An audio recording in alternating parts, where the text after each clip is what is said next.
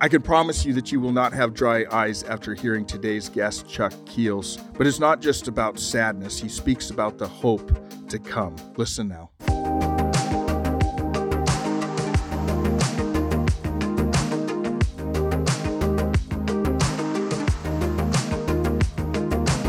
Chuck Keels, thank you so much for being on our No Gray Areas podcast. This podcast is really about the power of choice, the complexity of choice, and your story certainly fits because just to give the audience just a taste, you're a cancer survivor.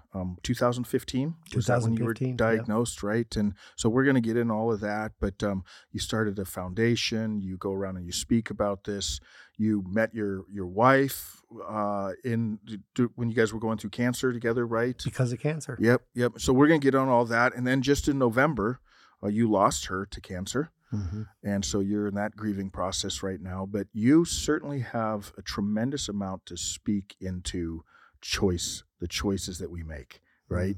Absolutely. So let's back up and just go to 2015. I'm assuming that was a shock to you like it is to most people. How did the doctor break it to you? I just turned 50 years old. I had a landscaping business where I was designing landscaping and swimming pools all over the valley. And I started out just feeling a little bit tired. And I have pretty good energy. Yeah. And I started out getting you do have good energy. Getting some aches and pains. Yeah. And I have something that I call the male mentality. I'll be okay tomorrow. But the problem was every day I got up, it was worse. Yeah. The pain got worse. The fatigue got worse. I started losing some weight. And was this over weeks or months? Over a couple months. Yeah. A couple months. Even started taking aspirin, which I don't like to do. Mm-hmm. And then the pain started outrunning the aspirin. Mm-hmm. And there was a Thursday and Friday night where I was, during the day, I was actually carried my briefcase into my office. And just from carrying a briefcase on one side of your body, my spine was just, it was so painful. And so it was a Friday night, and I actually took my two boys downtown Gilbert for some food trucks. And I couldn't find a comfortable place to sit. And I was blaming all the chairs, not thinking it was my body falling apart. And when we got home that night, I told him, I said, I'm gonna go and go to the ER and see if they can figure out what's going on here. And so that night I headed over to Gilbert Mercy Hospital, and to say my life changed and went in a different direction is an understatement. Yeah. Did you find out that night, or did they send you for some follow-up, or? So that night, what happened was they took a bunch of scans and x-rays and tests. And as the results started coming back in, the ER doc would poke her head in my room and say, your x-ray just got back. You got 2 fractured vertebrae in your back. I'm like, what? I'm like, wait a minute. I haven't fallen. Who walks around with a broken back? And she says, well, there's more to come, but I've got an idea what's going on here. And at about 3 a.m, the door opened and closed, and she came in and pulled a chair up next to the little hospital cot that I was laying on. And she said, I got bad news. Everything that you're going through is cancer related. And that was the first time I heard the C word. Yeah. The little C word. Yeah. Wow. So what was the final diagnosis? So specialists were brought in to do all the biopsies into the bone marrow and lymph nodes and everything. And I was diagnosed with stage 4 prostate cancer that I let go for a long time, and it goes to where it's fed, and it got into my bones and my lymph nodes. And the reason why the specialist was in shock when I walked back into the room to hear the results of these tests, he actually said, I can't believe you just walked in here. He was surprised you were even walking. And I said, Doc, what's up? And he says, well, I've never seen a scan like this, and the guy's still walking around. You have cancer in 90% of the bones in your body. Man, 90%? 90%. Wow. Yeah. So what was that? I mean, that had to be 3 a.m. then you find that out. How old are your boys at the time? 14 and 15. Okay, so you have a 14-year-old and a 15-year-old boy, and you find out you have cancer, and it's progressed a lot. Like did that feel like a death sentence? Oh, absolutely. My head's spinning, the big tears are going down my face, and I'm thinking in my head, is this a short journey or long journey? I have 2 boys to raise. Mm-hmm. All these things are going through my mind. And you plan for a lot of things in your life. You plan about your kid's graduation or somebody getting married, and you plan for things like that. You don't plan for things like this. That's so true, because a lot of the people that I've talked to that go through something like this, that's exactly what they say. They go, I just always assumed I'd be at my daughter's wedding. Yeah. I just assumed I'd be at my son's graduation. Yeah. But you don't assume you'd be in a hospital hearing something like this. So, Absolutely. man, that did change the whole trajectory of your life, though, didn't it? Because, I mean, first of all, you've experienced amazing things since then. But talk a little bit about how that changed everything. Okay, so basically, I'm trying to figure out what am I going to do with my boys, because I just was told by a cancer doctor that I had stage 4 prostate cancer and maybe 3 months to live. And there was nothing the medical industry could do at that time. Mm-hmm. So they are going to send me home just to be at peace with my family. And that night I get a knock on the door, and it's 2 hospice nurses.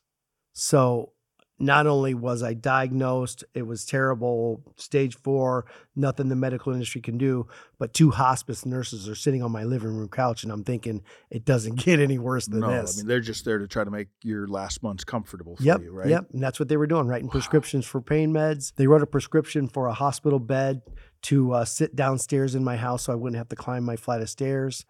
So I'm thinking, I need to get my boys to Ohio, where I'm from, so that when I melt away, my family can take care of them. So I bought 3 plane tickets for 7 days away. So the following Sunday, I'm going to jump on a plane with my boys and get them back to Ohio. And my family's waiting on the other end. And what happens is I started thinking about it, and I go, well, you don't move all of your stuff across the country if you've got 3 months to live, right? And so all that stuff that I worked my tail off my entire life to get that big screen TV and the leather couches and the really cool furniture and stuff, all that stuff I worked so hard, all of a sudden became absolutely nothing to me. Nothing. Man. And as friends called and said they wanted to swing by and give me a hug, I said, bring your truck or bring a U-Haul and take anything you want. And people are like, what are you talking about? And I'm like, you don't move your stuff across the country if you've got 3 months to live. Anything that's here on Saturday that's not out the door is going to go out on the curb, and anybody can have it that wants it. If that's not a lesson on what's really valuable, right? You take your boys with you. Yep. And a handful, but most of the stuff meant absolutely nothing. Huh. Yep. And I watched it drive away happily. I was glad it was going somewhere. Somebody got it. And so on Saturday, my boys kind of joked, and they said, Dad, where are we sleeping tonight? You gave away our beds. And I said, I don't know. Not sure. And so I said, let's just get a room down at the Hilton, Tapatio Cliffs. It's close to the airport, because tomorrow we're just jumping on a plane to fly out of here. So we get a. No, they know, right? They know. Yeah. You've talked to them. Do they know that you maybe only have a few months? Yeah, that was when I came in and sat them down on the couch, and that was probably one of the hardest days of my life. It's like nobody plans for this. Mm-hmm. And to tell your boys that the doctors say I'm really, really sick. It was really hard. Oh. Yeah. Oh. And so they knew. And so we stayed at the Hilton. The next morning, I get up and went down the hallway, and I heard something pop, and I landed on my face on the floor. And I'm laying there, and I can't move. And the pain through my back and my neck and my head was so excruciating that the hotel security came, 911 was called, 8 firefighters get me onto a hospital gurney, down the steps and into an ambulance. And the ambulance gets me 1 mile from there is John C. Lincoln Hospital in Central Phoenix. And at John C. Lincoln Hospital, they're running their own scans and tests. And they said the popping sound that you heard when you hit the floor was your spine. Your bones are so fragile from the cancer that you just had a compression fracture, which means just walking. Your back broke in 2 places just walking down the hall. And so at that time, they brought in 2 spinal surgeons, a house doctor and a cancer doctor, and this group became my medical team. And they're running all the scans and the tests and everything. And when all the scans and tests came back and they're looking at them, they walk into my room and they say, we're looking at all this, and we want to fight this. And I said, I was already put in hospice. How do you fight something like this? Mm-hmm. And they said, we want to do 2 surgeries tomorrow. We have to stop the feeding of the cancer and then start killing the cancer. And so the surgeries were going to be an orchiectomy, which stops the testosterone production in the male body. The other surgery is called a port, and that's a little guy that goes under your skin. And what that port does is it's in place so that when they stick the needle in there with the chemo coming through, they have a place that it goes straight into an artery. And so they said, we're going to do the first surgery, the orchiectomy. Then we're going to do the port. And then the next day, we're going to start chemo. So stop feeding the cancer, start killing the cancer. So you were on your way to Ohio, and all of a sudden they're talking about doing 2 surgeries and fighting this thing. Yeah. And I said, let's go. This is the best thing I heard in weeks. Let's go. Mm-hmm. This is pretty amazing. We got some positive things. We're going forward here. We're at least fighting back a little bit, And the next day I was rolled into 2 surgeries, back-to-back surgeries.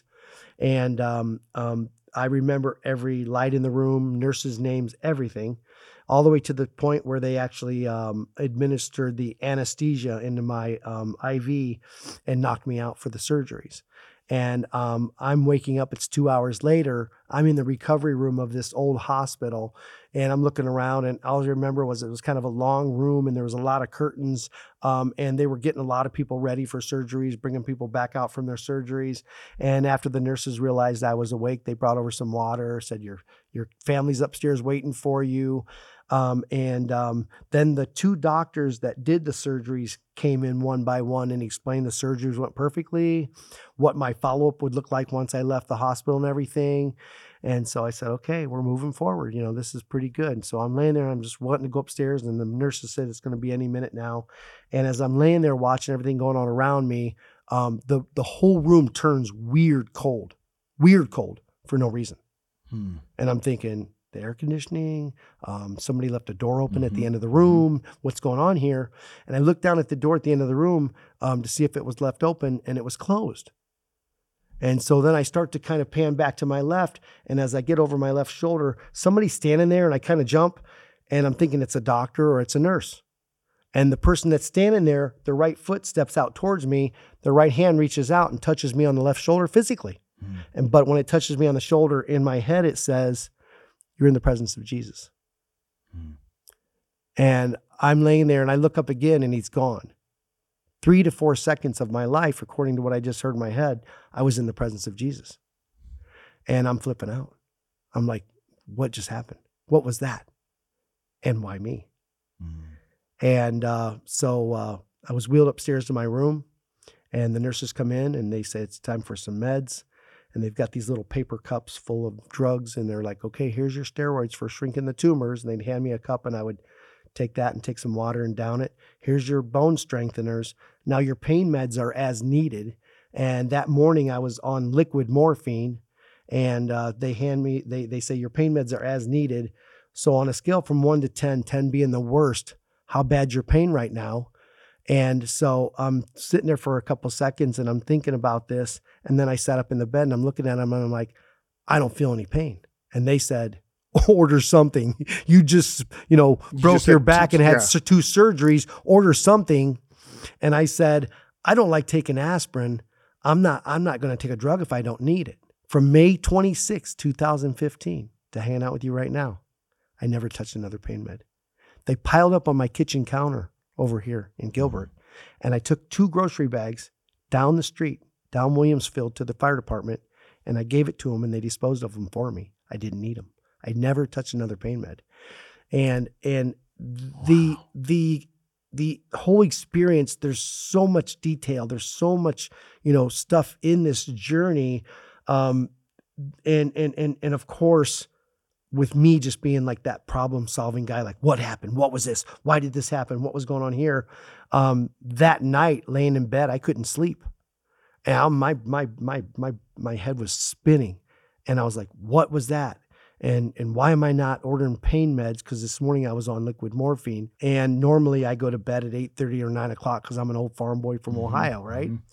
And you're up at 4 a.m. I'm up at 4:30, ready to feed the animals. And so what happens is I'm laying there, and I didn't wash my face, and I didn't turn off the lights, and I'm laying there just thinking, what is going on here? And also a part of that is that thing that I think any person that hears the word you have cancer, the feeling sorry for yourself. I just turned 50. I got 2 boys at home. I'm going through all these things, and I'm thinking, what's going on? And I watched the clock on the wall go 9, 10, 11, 12 o'clock. I'm never up this late, right? And I'm laying there in the bed. It's after midnight. And I finally look at the ceiling and I go, God, what gives? That was my prayer. What gives? I've got 2 boys at home. I haven't achieved the things in life that I want to achieve. There's so many things I want to do yet. Is this a short journey or a long journey? And as I'm laying there, just can't believe what's going on. All of a sudden I hear something in my head. And the first thing I heard was, you've been a fighter your whole life. What are you doing? And I'm like, whoa. Wow. And a couple of seconds go by and then I hear, as long as you're alive, be fully alive. And I was like, oh my goodness, this is exactly what I needed to hear. And so I sat up in the bed, my feet hit the floor. I grabbed my IV pole, which had all my fluids and stuff. And I was going to go to the bathroom and wash my face. And instead of going in the bathroom, I went onto the hospital floor and I started walking. And the nurses were flipping out. You shouldn't be out of your bed without physical therapy. What are you doing? I said, I actually feel pretty good. And I ended up walking 2 laps at a snail's pace. Just walked slow, but 2 laps. I get back to the room. I wash my face. I turn off the lights. And I get in bed and I look at the ceiling and I go, God, thank you. That's exactly what I needed. I was always the guy that made everybody else laugh. I was always the guy that made everybody smile. I was that guy. And through this cancer mess that was going on in my head and around me, I missed that guy. And I said, God, I miss me. And right now I'm going to be me. No matter what's going on around me, as long as I'm alive, I'm going to be fully alive. And that night, that whole day was as you can imagine, just so unbelievable, beautiful, scary, crazy to me, Yeah. And the reason why it's just something I talk about a lot is because what I realized in the next couple of days is when I was touched on the shoulder, I was completely healed of terminal cancer and broken bones in my body. Wow. And then that night was the first time at 50 years old that I had a personal relationship with Jesus Christ. I'm like, it's me and you now, buddy. We're in this together. Yeah. You guide, you orchestrate. I'm just gonna follow your lead. I've been bumping my head into the wall my whole life, trying to figure things out. Chuck's plan's okay. It's cool. It's good. This is okay. And I'm exhausted. And so now I'm just going to do your plan. And I started doing God's plan that day, that night, the next day, the next week, the next month, the next 8 years. And the blessings that poured out are almost unbelievable. Yeah. You don't regret it? You hear a lot of people talking about cancer, and cancer is a teacher. And what I mean by that is it makes you stop everything. What is everybody doing in life? Their kids, their job, the months blow by, the years blow by. I was that guy. I watched my time go by to have the nice furniture and all these bank account and all this house and pool and trucks, and wasn't really living life. Cancer stops you in your tracks. And so cancer stopped me and made me realize, I'm not achieving what I really want to achieve in life. And I know the reason why I love talking to people and telling my story is because I hope you don't go through cancer. I hope you learn from me. Yeah, we can learn that without going to. Yeah, exactly. Yeah. Man, I love what you said about it being a teacher, though. Yeah. But in some ways, that's only if you allow it to teach you, right? Yeah. Because there is the potential that you can have a teacher. So for you, it was cancer. For some of us, we have a teacher that's coming, but maybe we've ignored that voice. Yeah. And how about the fact is stage 4 cancer, you have 3 months to live. Are you not thinking this is a dead end like I was thinking? Oh, yeah. This is a complete dead end, done deal. And I left Jesus out of the equation. You still weren't thinking that until... I still wasn't thinking that, but I had a lot of people around me praying for me. I had a lot of people around me praying for me. Yeah. It's a good reminder. It wasn't that I wasn't thinking about it. I wasn't thinking about it because I didn't have a personal relationship with Jesus at that time. I did not have that. I didn't realize how important that was in life. And the crazy thing about it is it's important in life, but life here is like minute compared to eternity. Yeah. You know, that's me standing in Hawaii last week looking at the ocean going, this is eternity with you. Yeah. This is our little life here. How important is that? How many people can I take with me? Yeah. Yeah. That's where your mind started shifting. Yeah. Man, I can see where you're saying like your life, it's almost like your life pre-cancer and your life post-cancer.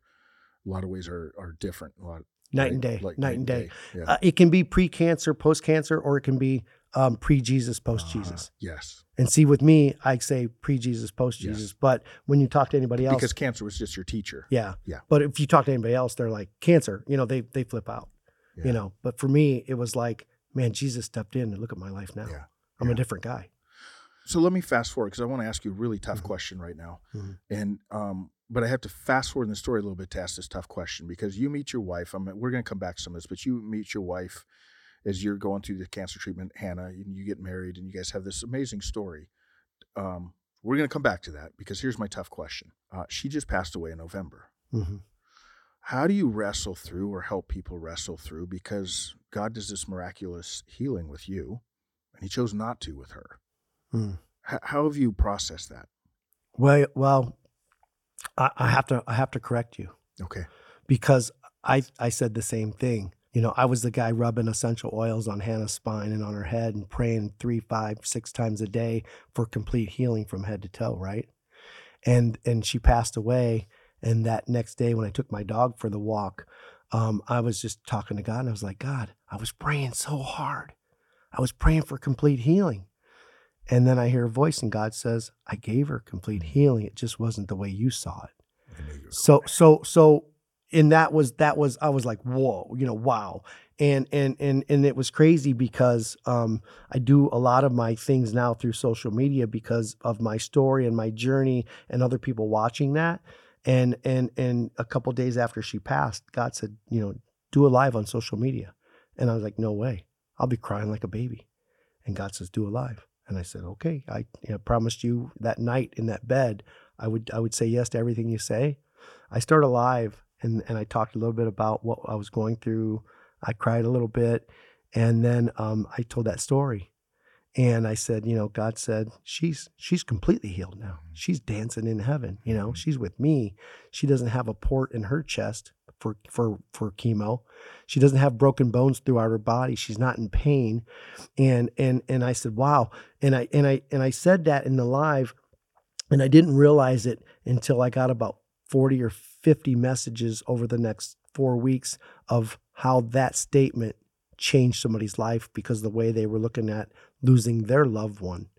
And if you knew Hannah's life, Hannah was the one that was much smarter than me. You know, she was versed in the Bible. Somebody would start a phrase, she would finish it. And I would stand there like, whoa, how do you know that? You know, it was so cool, you know? And so, she was like, it was the chemistry God put us together because I was the guy on fire, just loved Jesus. And she loved watching me go and tell my story, but I loved listening to her because she was definitely educated in the Bible. And we started our days with a cup of coffee and a Bible study. And, so it was a divine relationship. And we seen that almost right away when we first met and started talking about cancer. Yeah. And that's how it ended up falling in love, getting married. And the two of us together started the foundation, started Living Hope Cancer Foundation together because we had so many calls coming in with people going, what do you do for this? What do you do for that? And one day she's like, I think we should start a foundation. And I'm like, I got a landscaping business over here that's, you know, that's really giving me a hassle. You know, I don't know how to do that. And so we started reading about it and asking some attorneys for some advice. And it's kind of a cool story because the attorneys wanted like $12,000, $14,000, and they guaranteed that we'd be off the ground in 6 months with a 501c3 nonprofit. And we looked at each other and started laughing. It was like, we don't have $12,000. So we go on, we start Googling stuff, watching YouTube videos, how to do a mission statement, how to, you know, everything to do with the nonprofit. And so then we ended up downloading the paperwork and we actually sat there and we read through and prayed through every page and every single page. And you pay a fee I think it was like $150, and it goes off. And then what they do is they go through it, and when they find the things that they need corrected, they send it back. And so this is why it takes 6 months, a year to get a nonprofit off the ground. You don't have to repay that money. You just have to keep fixing it until it's right. Takes some time.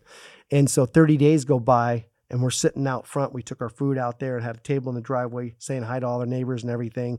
And she walks down to the mailbox and comes back, and she's flipping letters on my lap. This is for you. This is for you. And she goes, this one's definitely for you. And she flips it over, and I look down, and it says IRS on it. And I open it up. This is 30 days after we sent it in, and it said, congratulations, you're a 501c3 nonprofit. 30 days later. Wow. 30 days later. Without the attorneys and everything. Without the attorneys and everything. What year did you meet her? We met in 2019. Okay. Because of cancer. My cousin introduced me to her. Stage 4 breast cancer, triple negative, the monster of all, because it's not controlled by hormones or anything anymore. And the doctors are just trying everything to slow it down.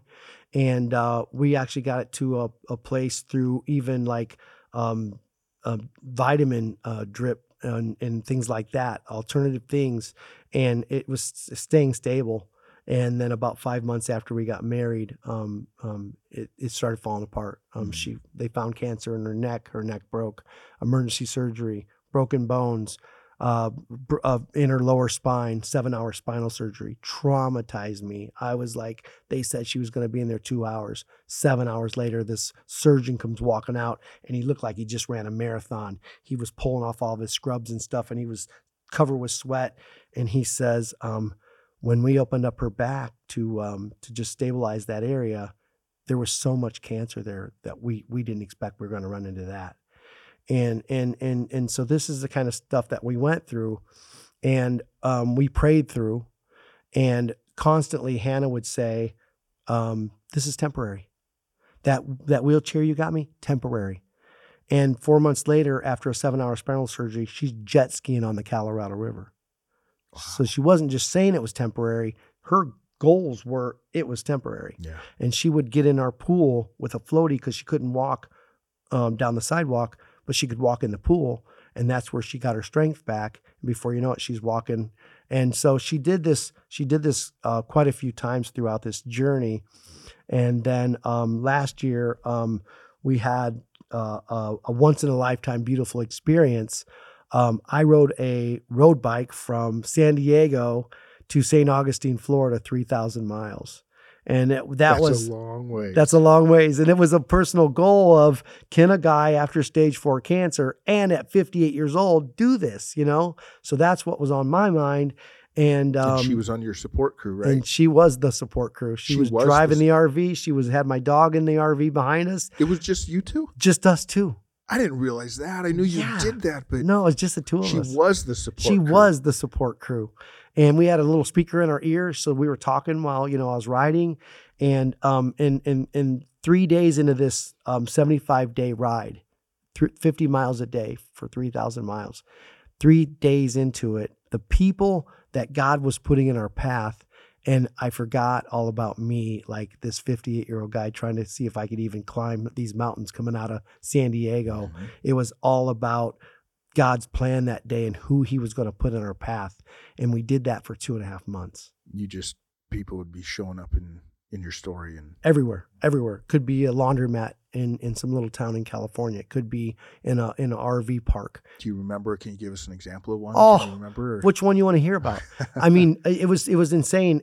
Pulling up in a town and getting gas, talking to somebody at the gas station and telling them our story, hugging them, and they're like, I'm going to come and get you tonight and take you to dinner. And then some total stranger would come and take us to dinner and take us to the grocery store to buy groceries. And at dinner and at the grocery store, we're talking to people about our story. Mm-hmm. And that person got to see it happen like that all over the country. Wow. All over the country. Wow. Yeah. So what happened was some ups and downs through the bike ride.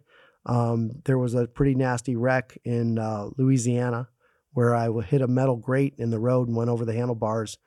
And was in a hospital in Baton Rouge for 3 days. And they came back and said, nothing's broken. You probably got some nerve damage because you hyperextended everything. I'd probably stay off a bike for 3 or 4 months, and The next day I was back on the bike riding again. And the first 2 days were kind of shaky. You know, I'm looking at sticks on the road and bumps and stuff. But on day 3, I started riding pretty good. And I mean, this is just the way I looked at it. We already rode 2,300 miles. We already put all this effort into this. I said, if I can physically get back on that bike, I'm finishing this ride. I'm not quitting.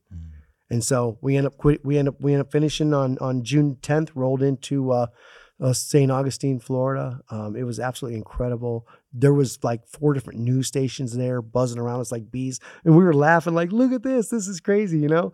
And so what happened was when we got back from that incredible bike journey, Hannah started having some migraine headaches, got some tests done, and they found 3 tumors on her brain. And the suggestion at the time was that she get full brain radiation because we don't want this stuff popping up. You know, we want to just stop it right now. Well, some people's bodies can take radiation and some people's can't. Hannah got full brain radiation and she couldn't take it. Her body started melting down. And so the next 4 months was nothing short of a nightmare, you know, of the pain and me being caregiver and taking care of her. And I lost her on November 29th. And if I didn't have faith, I'd probably be drunk right now. That's not a joke. I mean, I've, you know, I thought about it. I was like, reach for that bottle and just numb yourself up or just pray through this. God, you got me. You got me. And the beautiful thing that happened also right after she passed away was thousands and thousands of letters from emails, text messages, and these were coming in from all over the world. People following our foundation. This is international now, because we're on YouTube in places that don't have any boundaries, and we're getting emails from Germany of groups of people that are following our story and that were heartbroken because of Hannah, Hannah's passing, and were telling me how much Hannah inspired them. And I seen these messages and all these letters and stuff, and I was like, when I got in the first couple of days, it was over 2,000, and over the next week, it was over 4,000 messages. And God said, now you know the why. And the reason why I say the why is because as a cancer coach, we lose a lot of people. We're in the cancer world. We're in that industry. So what happens in that industry is you lose somebody that you became very close to, and it's hard. It's the hardest part. It's the hardest thing that I do. And another thing was after the person passed, their loved ones being really upset. Why? They didn't know the why. Why did this happen? He was going to retire next year. We were getting an RV. We were going to go around the world, and now he's gone. Why? And I've seen people stay mad for years. And within a few days after Hannah passed away, God said, now you know the why. So, you know, it was like a gift to you. It's like a gift. And it's hard, you know, the waves hit me and stuff. One of her favorite songs comes on, you know, or just in Hawaii. I'm on one of the most beautiful beaches I've ever been on in my life, looking at this crystal clear water and the sun and the mountains and the volcanoes and the tropical plants around me. And I'm sitting there by myself. And I said, man, I didn't, you know, I wasn't ready for this. So that trip, even though I had an opportunity to speak to a lot of people on the Big Island about my cancer testimony and what happened, was also a healing time for me. You know, you've been so transparent with this journey. I've been following you, and you posted recently, if I can get through this sentence, but you posted recently, you said, after my loved one passed away, I used her towel in the bathroom for 2 months. I can't get through it. Yeah.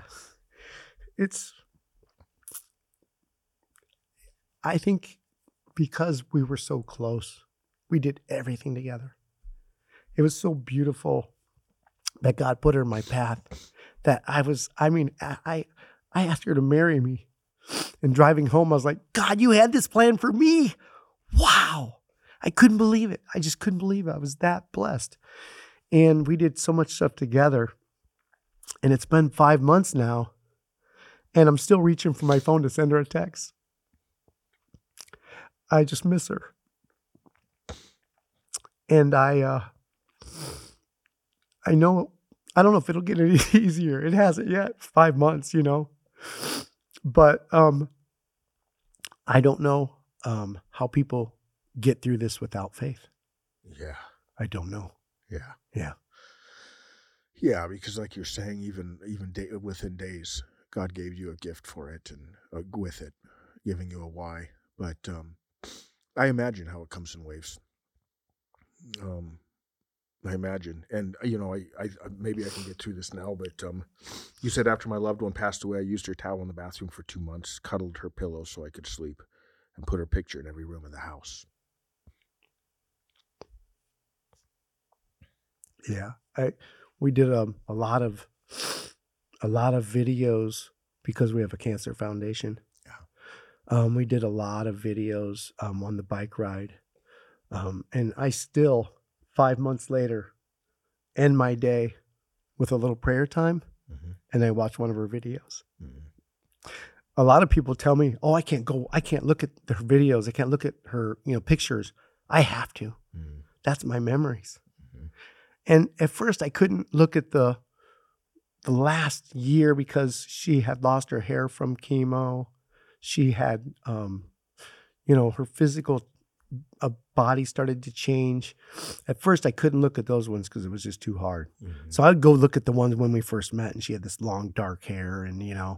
and that's the ones I went to, and it was kind of interesting because I started watching these videos, and I started picking up things that I didn't pick up in the past. Really? Yeah, there was one where we were on our honeymoon, and the last night in Oceanside, we wanted to take some pictures while the sun was setting behind us, and I was waiting for her on the beach, and she come walking down with her wedding dress on, and these little girls were talking to her, and and I said, "What did they say?" And she says, "They said we love your dress," and she told them, "I just got married," and then she turned to me. I don't remember ever seeing this. And she says, "This is every girl's dream. This is my dream dress." And she got to experience her dream dress with me. Wow. Yeah, so it's the videos, Yeah. it's all the things. We worked on so many projects for the foundation that are launching now. Yeah. And I'm like, "Here you go, babe. Yeah. We're doing it. We're Yeah. doing it." Chuck, how do you, even with our audience listening, and I know I'm asking this question, I know you're in the process of it, but how do you deal with your grief? Because as you said before, in the thing that you're dealing with, you're dealing with more than just the grief of the loss of your wife. You were telling me before we turned the mics on that you make friends with some of these cancer patients, Yeah. and then some of them pass away. So you're having to deal with grief a lot. Yeah. The first couple of times it happened early in this, I don't even know if we had a foundation. I was just loving on cancer people, and I lost somebody. And I hung up the phone in tears, and I said, "God, you want me to do this? Mm. This is hard." Mm. And God says, "Keep on going. You're getting stronger. You're getting better." And so you just keep on going, like I said, I don't, because of the person that I am, I will never be comfortable. I could not be a hospice nurse. I'm not good at that. I can't be around the end of life. What I just experienced with Hannah, and just looking in other people's eyes and seeing what they're going through also. But it's so hard. But all of the rest of my journey and my purpose that God had set for me is so important and is so amazing, that this old farm boy, this old landscaper pinches himself because Yeah. I'm talking to people about my testimony, and I'm changing lives. I'm touching lives, and Yeah, you and are. I see them, and I've got people. I'm telling them my story in the park while I'm walking my dog, and they're in tears, and I give them a hug. I'm like, "I'm sorry, I didn't want to make you cry." And they're like, "I've had a really tough 3 years, and I was kind of thinking recently maybe I should go back to church. And I just heard your story, and this Sunday I'm going back to church." Mm. And I give them a hug, and I walk away, and I start crying. I'm like, "You want me to bring people to you?" Yeah. I didn't know. Yeah. All of this was before for that reason. And then I started maturing into that, of what that meant, what that looked like, what that felt like, how hard it is sometimes. But is it worth it? Mm. Every second, every second. Wow. So tell us about the tattoo right here on this arm. What Oh does it my say? gosh. Well, so me and Hannah were sitting side by side. We had our desks next to each other in our house. That's where we ran our foundation from. And I was talking to a guy going through cancer on the speakerphone, and he just said, "I haven't been out of bed in weeks. The diagnosis, the aches and pains. I don't know how I'm going to deal with this." And Hannah's sitting next to me, and she says, "You got to tell him he needs to get up and live. He's not going to live life. He's not going to experience anything in that bed." And I told him, I said, "You got to get up and live." And I just, after I hung up the phone, I told her, I said, "I love that phrase. I love that phrase." So we started saying, "Get up and live." And at the moment of dealing with somebody going through cancer, it's a physical thing. You got to get up and live. And we started saying it so much that me and Hannah went and got matching tattoos that say "Get up and live" on them. And we've got all kinds of pictures of us together showing our tattoos, or people would ask us and we would show them our tattoos. And what I realized was, when you say "get up and live," it's the physical thing, but the mental thing has to really kick in fast. Okay, I'm going to start getting out of bed today and taking a shower and being human again. The women say, "I'm going to put on my makeup for the first time in months and just feel good about myself. I'm going to go for a walk with my husband or with my wife tonight." They start out these little baby steps and these mini goals, but they're getting up to live. And what happens is they realize that cancer is a situation, not a sentence. Everybody thinks it's a sentence when they hear the C word, and they flip out and they start shutting down in fear. And so we step in and say, "You know what? You got to get up and live." And what we realized was, it wasn't just get up and live physically and mentally, but on a huge scale, how about get up and live spiritually? And if we can start, "Hi, can I say a little prayer for you right now?"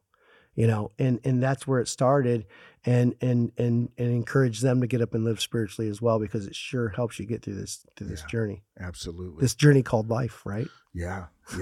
Well, and that's where, when you shared a little bit about that before, and then watching your journey online, it's definitely, in your world, you're dealing specifically with cancer patients, but that's a message we can all take. You get up and live. It's God's heart for us, isn't it? Yeah. And when you see social media, that there's probably going to be maybe 25, 30% of the people watching and following and really into this journey of us being completely transparent.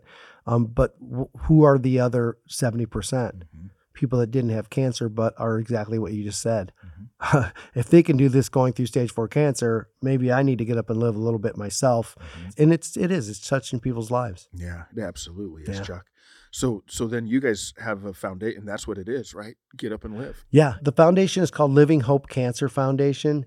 And that's something we prayed through also. And that's what came to us, was Living Hope Cancer Foundation. So that's what we're registered. Get up and live phrase is so easy to pass around in the park, at the grocery store, anywhere I'm at, that we say it all the time. We say it so much that we patented it. We actually own Get Up and Live now, which is a hoot. I can't even believe it. Fun. But basically, getupandlive.org was so easy for us to give out, and just to tell somebody, and they're like, "How are you going to forget that? Get up and live. I can remember that." So even if I didn't have a business card or a sticker or something on me, I could give them. Getupandlive.org is our website, and it's all free cancer coaching. There's a Bible plan on there. There's an event that I did last year when a movie crew came to Scottsdale and shot me and my story for the 700 Club, and all that stuff's on the getupandlive.org site. Yeah. Wow. Well, tell us a little bit about these things. You brought these for me, and that comes from there, right? Well, actually, I only brought one of them for you. I brought you a coffee cup that has me and Hannah, actually, from our honeymoon, that night when we were at the beach. We jumped and did the old in motion shot. What that is. And I kept looking on Canva and all these places to find somebody celebrating. And one day Hannah's like, "What about us? What about this thing of us?" And so us jumping became our Living Hope Cancer Foundation logo.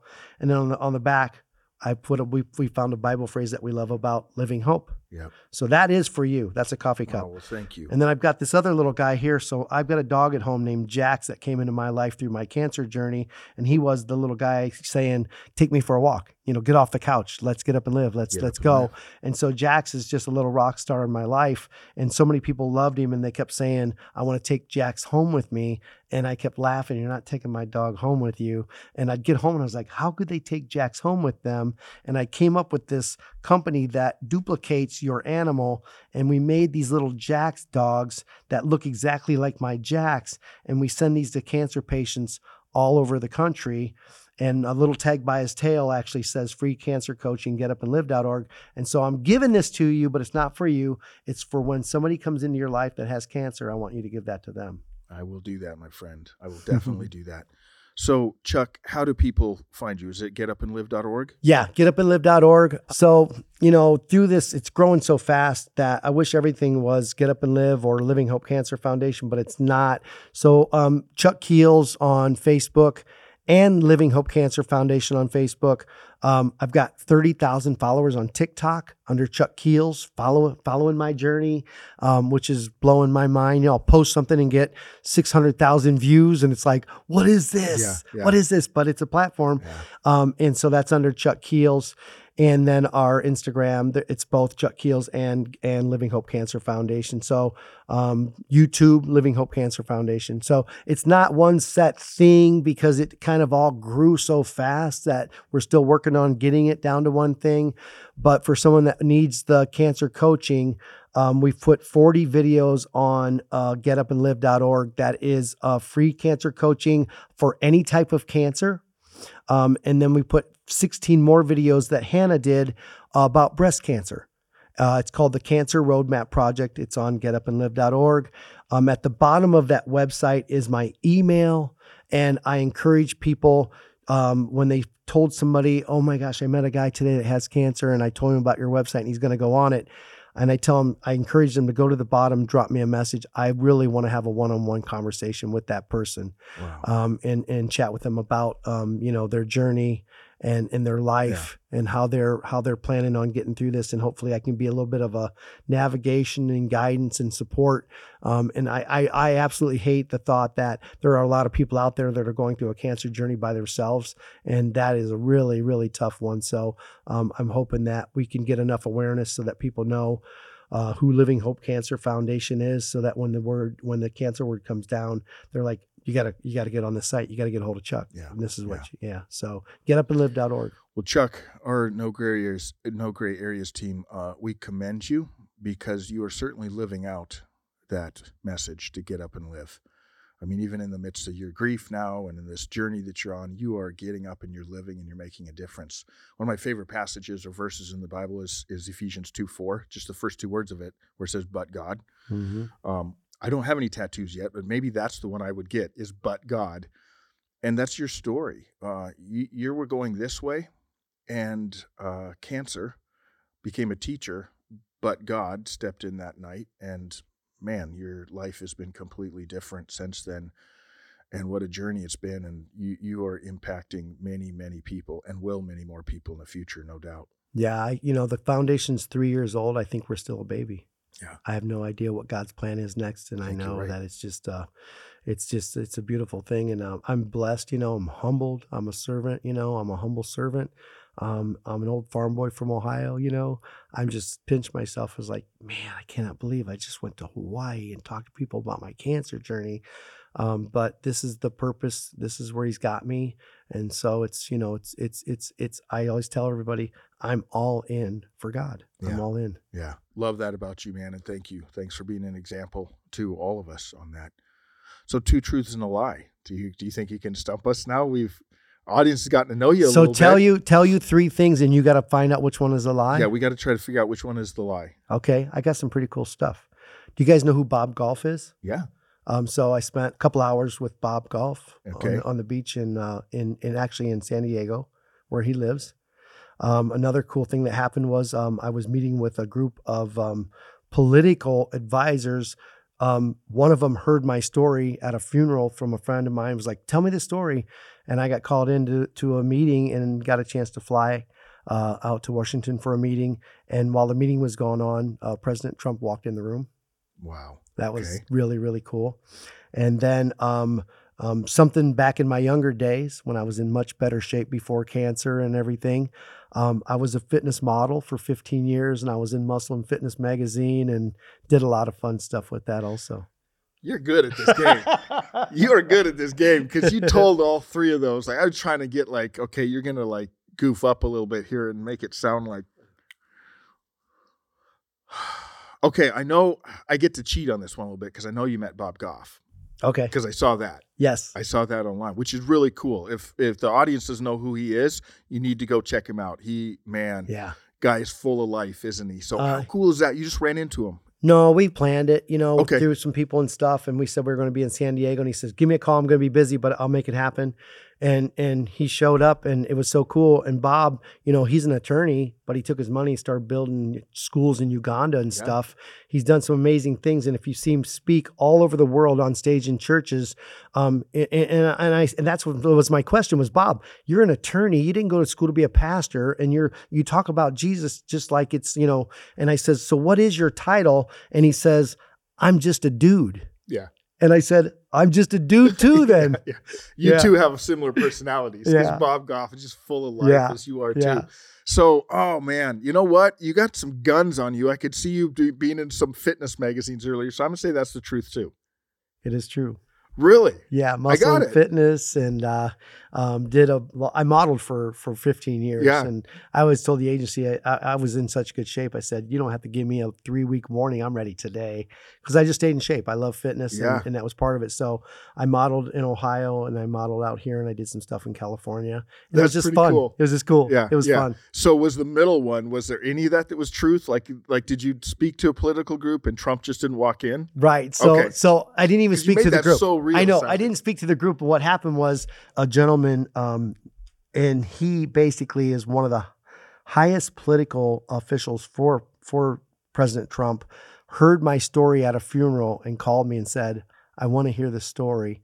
And so I did have the conversation with him, but I added a little bit more to it. Yeah, that's awesome. That's awesome. Well, great job, my friend. Thank you so much. And we appreciate you. And we will definitely encourage our listeners to go check out what you're doing and contribute and help and get behind it. Absolutely. Right. Absolutely. Thank you so much for inviting me today. I really appreciate it.